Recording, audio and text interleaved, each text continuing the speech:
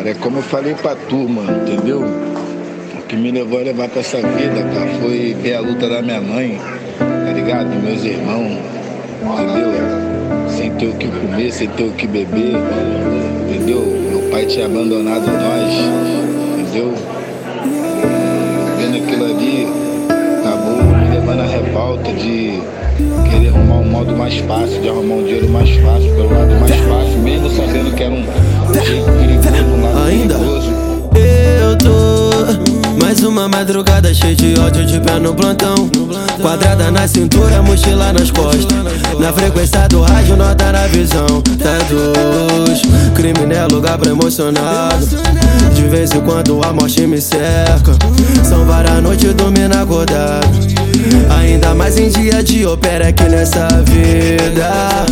Nós tá de passagem. Peço pra Deus pra Ele me proteger. Quem tá de fora nunca vai entender. Ô fé, aqui comédia toma prejuízo. Vacilou, não vai pegar sem leme. Pular do barco ou remar comigo. Abraça o papo porque não adianta nada. Não adianta nada. Vim remar contra a maré. Vacilão aqui se arrasa. Vacilão se arrasa. Porque nós tem muita fé em Deus. Oh mãe, me perdoe por dar na vida errada. Sei que não foi um bom filho pra senhora.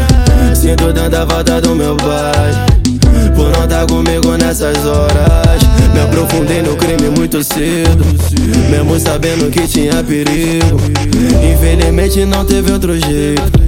Eu precisava alimentar meu filho. Na minha geladeira só via água.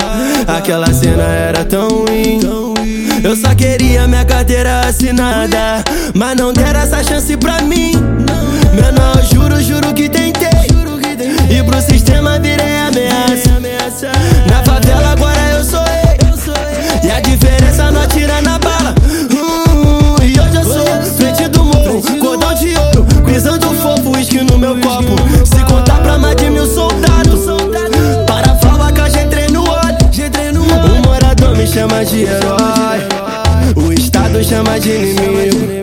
De antemão já deixo avisado que o que? Não adianta nada. Não adianta nada. Vim remar contra a maré. Contra a maré. Vacilão aqui se arrasa. Porque nós temos muita fé.